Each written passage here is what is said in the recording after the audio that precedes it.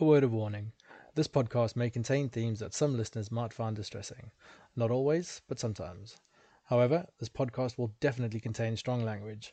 Therefore, if neither of these things sound appealing, it's probably not the podcast for you then, is it?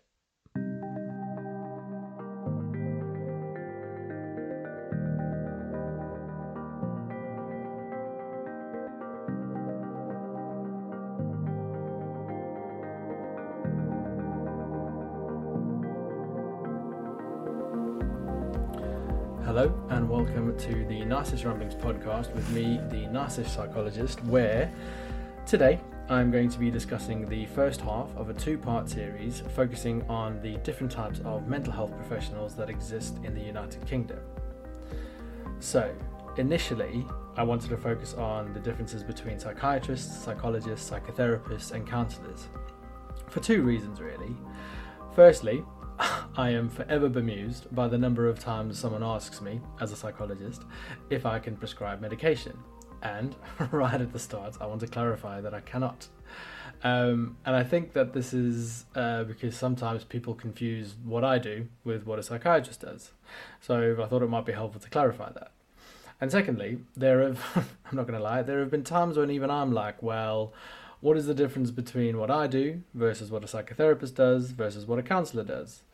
And I figured that if I sometimes find myself asking these questions, then it's very possible that members of the general public must be asking these questions too. So that was going to be the initial podcast. However, when I shared the blurb of this episode on social media, to generate that ever important hype, several followers got in touch to request that their professions also be acknowledged within the realm of mental health professionals, which, I think is fair. And so, along with wanting to discuss the differences between psychiatrists, psychologists, psychotherapists and counsellors, I was also going to touch on mental health nursing, occupational therapy and social work within the realms of the mental health field. Additionally, under the section of psychologists, I was also going to include the other sub-roles within psychology, like trainee and assistant psychologists. Then, while researching and writing this episode, all of that started to get too big, too long, and too in-depth. And seeing as I had already missed a podcast deadline that week, I decided rather than half-assing the whole thing, it would make sense to split this episode into two parts, with this first part focusing on the professions that I would consider focus more on psychiatric care. Now, this distinction is pretty arbitrary and stems mostly from my experience of working in psychiatric inpatient settings. So, for this reason, I am going to spend some time talking you through the roles of psychiatrists, mental health nurses and support workers, occupational therapists and social workers within the field of mental health. And then in my next episode, I will focus more on what could be considered the talking therapies, so namely psychology, psychotherapy and counselling, and the jobs that fall within those disciplines. It might be worth noting that while I've put these episodes together, because I thought it might be helpful for the general public to have an overview of what some of these professions involved, or what's involved in some of these professions within the mental health field within the UK. This is exactly what that is, an overview. So the information I have put into this episode was gathered from as many sources as I could find relating to the numerous professions discussed, but I am conscious that I might not capture all the specifics of the professions quite right. Therefore, if there are any mistakes, or for any listeners who may be part of some of the professions listed, if I do not get the nuances of your job quite right, I am sorry. Okay. Anyway, on with the show. After that really long introduction that lasted about 3 minutes. First off, we'll start with psychiatrists. Mostly because this is the profession which is most unlike that of a psychologist, psychotherapist or counsellor, as far as I can tell anyway. And it's one of the main reasons why I started writing this podcast episode, or these two podcast episodes. So, according to the NHS website, and I love these definitions by the way, according to the NHS website, psychiatry is a medical field concerned with the diagnosis, treatment and prevention of mental health conditions, And, this is brilliant, a doctor who works in psychiatry is called a psychiatrist. Okay. Psychiatrists are medical doctors who specialize in the diagnosis, treatment, and prevention of mental illness and emotional disorders, pretty much. According to the website of the Royal College of Psychiatrists, the RCP, which is the medical body responsible for regulating and supporting psychiatrists throughout their career, a psychiatrist will have spent 5 to 6 years training to be a doctor. They will then have worked as a doctor in general medicine or surgery for at least a year, before then undertaking at least 6 years of further training in helping people with psychological problems.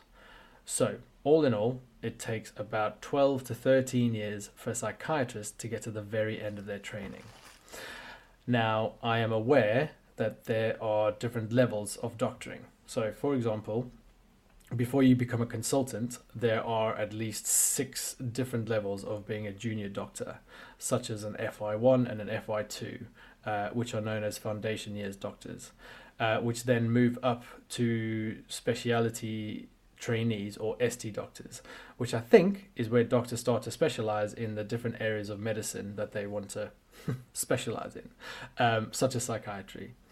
Now, the specifics of progressing through the junior doctor level up to consultant are pretty much beyond the scope of my understanding, but the end result is that if somebody, taking into account everything I've just said, if somebody is a consultant psychiatrist, then they have pretty much been doing the gig for at least a decade.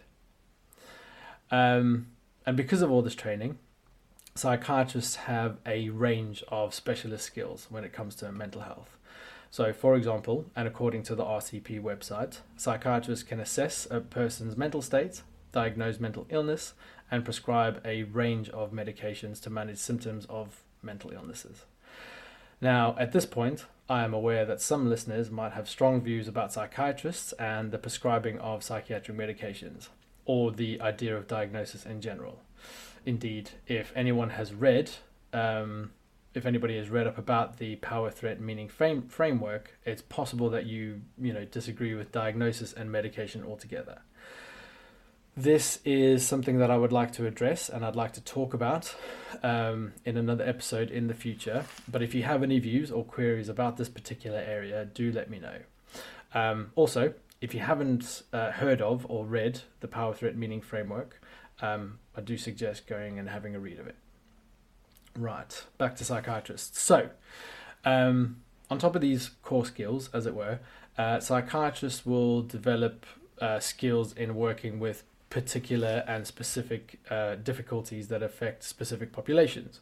So, for example, the skills and knowledge needed to work within general adult mental health will differ from those needed to work with children, and again will differ when working within a forensic population. Additionally, and whilst this is not necessarily typical as far as I'm aware, and I'm always open to being proven wrong, some psychiatrists will train to become psychotherapists too, and as part of their psychiatric practice will offer therapy. But this is something that we will focus on a bit more in the next episode when we look at psychotherapy and psychotherapists. I've got psychotherapy on the brain. Psychiatrists, rather, will often work in mental health settings such as community health centres or psychiatric hospitals, and they will often work with a breadth of other mental health disciplines such as mental health nurses and support workers, otherwise known as healthcare assistants or HCAs, occupational therapists and social workers. All of which we're going to have a look at now. And I guess because all of these disciplines work with psychiatrists, I guess this is why I've included these professions within the distinction of those who work within, psychiatric care. Okay. So, registered mental health nurses or RMNs and support workers as I said, also known as healthcare assistants or HCAs, are nursing staff who provide the day-to-day care for those experiencing mental illness, either in the hospital or in the community. In hospital, they may work across various settings such as psychiatric wards, outpatient clinics, psychiatric intensive care units, or specialist units such as eating disorder units or, again, forensic psychiatric hospitals. In the community, you may find RMNs or nursing staff in GPs, prisons, community mental health centres, residential care, or even, visiting clients in their home. RMN's jobs and responsibilities are different from those of HCAs. So RMNs will ensure that the psychiatric treatment plan outlined by the psychiatrist is carried out. So they will often write care plans, they'll administer the medication, they'll monitor they'll monitor the health conditions if anyone has underlying health conditions. They will often take charge of shifts, so especially in psychiatric wards. They will oversee the maintenance of notes, and also they'll make sure that the legal documentation required to detain someone in hospital under the Mental Health Act is above board. And by this, I mean sort of the paperwork required to section individuals under the Mental Health Act. HCA's duties are related to assisting RMNs in carrying out their duties, and in some respects they overlap. I guess the main difference between nurses and HCAs is that nurses usually have overall responsibility and accountability for making sure that the things that needed to be done in relation to patient care get done. And in the UK, registered mental health nurses are regulated by the NMC, which is the Nursing and Midwifery Council. So, as I said, HCAs assist nursing staff, and they may assist with sort of, doing things like the hourly observations of service users. They may assist with escorting service users on leave, helping them with meals, and along with nursing staff, ensuring that kind of like, as I said, the day-to-day care for those within hospital or psychiatric settings are carried out.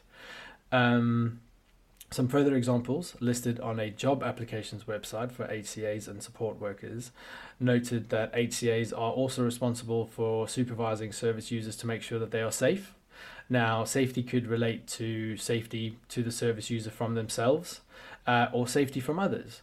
And healthcare assistants may, again, in collaboration with RMNs, nurses, make sort of day-to-day or moment-to-moment risk assessments to help make sure that service users are doing things safely, or that they're not necessarily endangering themselves or others, which can happen. Alongside this, it's also noted that HCAs also give practical support to service users and their families, such as assistance with household tasks, personal care, or managing their money and financial paperwork.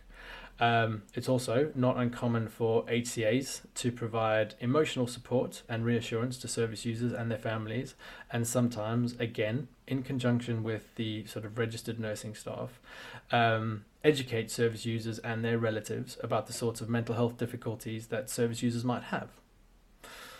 So that's nursing staff. Another important job that is found within the realm of mental health professionals is that of occupational therapists. The Royal College of Occupational Therapists, or RCOT, notes that occupational therapy helps individuals live their best life at home, at work, and everywhere else. OTs who work in mental health are concerned with helping people who are struggling with their mental health to engage in meaningful activities which can help improve their well-being and quality of life. So once more, according to the Royal College of Occupational Therapists, occupational therapy and mental health is about enabling people to do the activities that matter to them, regardless of their mental health condition. So some examples of the activities that occupational therapists might help people engage in include self-care tasks such as washing or dressing, household tasks such as cooking and cleaning, work-related activities. So I guess helping people either figure out the kind of work that they want to do or helping them getting back into work. Leisure activities. So again, helping them find things that they enjoy, hobbies, connecting with activities either inside or outside of a hospital, depending on whether they're inpatient or outpatient, or inpatients looking to integrate back into the community, and along with all of that, sort of they'll help service users think about social activities and get them involved in that as well. The aim of all of this is to help people develop the skills and confidence that they need to manage their mental health conditions and live as independently as possible. And in order to do this, OTs use a range of different interventions to help people, which can be done on either an individual or a group basis. Some examples of the specific interventions that OTs might use include the use of graded exposure, which is an approach that involves gradually exposing people to situations or activities that they might find anxiety-provoking in order to help them to overcome their fears about the things that they are worried about. OTs might also provide, I guess, as I've sort of highlighted earlier, practical life skills training and support to help people develop skills in areas such as time management, budgeting, and cooking, for example. OTs can also assist with people who have sensory processing difficulties, which can be a symptom of certain mental health conditions or neurodevelopmental conditions such as autism, for example. This kind of work would involve assessing what sensory difficulties service users might have, and then using sensory experiences such as touch, movement, and sound, for example, to help people to regulate their emotions and feel calmer and more relaxed. So in the UK, OTs who work within the mental health field are regulated by the Health and Care Professions Council, otherwise known as the HCPC. And then the final role to sort of touch on in relation to sort of jobs within the psychiatric care side of things is that of the mental health social worker. Now, unlike the rest of the roles discussed above, it was a little bit more challenging to pin down the specifics of the social worker role within the mental health services from the information online. So this section, or this little bit of a section, is made up from some bits that I sourced from seemingly relevant web pages about social work within mental health, while some bits are from what I remember during my training, during my doctoral training. So, according to the global definition of social work provided by the International Federation of Social Workers, social work is a practice-based profession and an academic discipline that promotes social change and development, social cohesion, and the empowerment and liberation of people. Principles of social justice, human rights, collective responsibility, and respect for diversity are central to social work. In relation to mental health specifically, and according to a document written by the College of Social Work in 2014, social workers have a crucial part to play in improving mental health services and mental health outcomes for citizens, so, general people in the community of the world. Social workers are trained to work in partnership with people using services, their families and carers, and to optimize involvement and collaborative solutions. So basically making sure that the voice and needs of psychiatric service users are heard and respected and pretty much advocated for. In the document by the College of Social Work, it is also noted that social workers manage some of the most challenging and complex risks for individuals and society, and take decisions with and behalf of people within complicated legal frameworks, balancing and protecting the rights of different parties. The NHS website also goes on to say that as part of their job roles, social workers protect vulnerable people from harm or abuse. And I guess this is one of my main anecdotal understandings of the roles of social workers within the field of mental health. And it's that they are really, really good.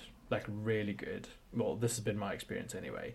They are very good at holding in mind the rights and privileges of those who are receiving psychiatric care. I guess, alongside this, they are also a vital link, particularly in inpatient settings, between service users and their families. Now, I'm pretty sure that there are lots of things that mental health social workers do that I've not captured here. And I guess if you'd like to hear more about what mental health social workers do, or any of the other roles discussed, then let me know. And I can try and see if anybody would like to come on to the podcast and talk about their job in a bit more detail. It's a bit of a whistle-stop tour of all the different types of job roles that I guess they're the ones that kind of stand out to me. And if I have missed any other jobs within sort of like the field of mental health, I do apologize. I haven't done it purposefully. This is just based on, I guess, my general experience of what of the professions that I've become aware of in my time doing what I do. But now, before I end, I'm not quite able to do justice with words. I'm not able to do justice to the job that these professions do within psychiatric care. So I'm aware that there are criticisms that people have of psychiatric services, and it's not my place to change your views about that. But what I will say, from both my time as an HCA on psychiatric wards and through numerous inpatient placements while completing my doctoral training, the work that these professionals do is tough. They are really tough and demanding jobs that I think often go unrecognized and potentially underappreciated when thinking about mental health professionals. Maybe not so much necessarily the psychiatrists, because I guess you kind of think about psychiatrists a lot more when you think about mental health, but potentially more sort of like the nursing staff, the OTs and the social workers. So with that in mind, I hope that this has been a helpful episode. It's probably one of my more shorter episodes, but I guess, like I said, I wanted to do this episode properly and not make it too long and sort of kind of half-arse it. But yeah, like I said, I hope it's been helpful. Additionally, whenever I've referred to websites or documents that I've read, you can always go back and check them out within the transcripts I've written for this episode, and most of my other episodes, in fact. I always put hyperlinks in the relevant sections where I talk about references. So if I've said anything that kind of piques your interests, please do go back and have a look through the transcripts, and you'll find whatever I'm talking about linked there. And finally, if you've got to the end of this episode and you think, fucking hell, that was some interesting shit, why not give this episode a rating? Or sort of share the episode on social media or with your friends, or recommend it to anybody that you think might find benefits from it. It's always really appreciated. And as always, please do come say hi on my Instagram page. Let me know your thoughts about the episode, either good or bad. I'm always happy to talk further about these things. But yeah, I hope it's been good. Hope it's been okay. Hope you're all okay. Until next time, I hope you have a great day, or not. No pressure.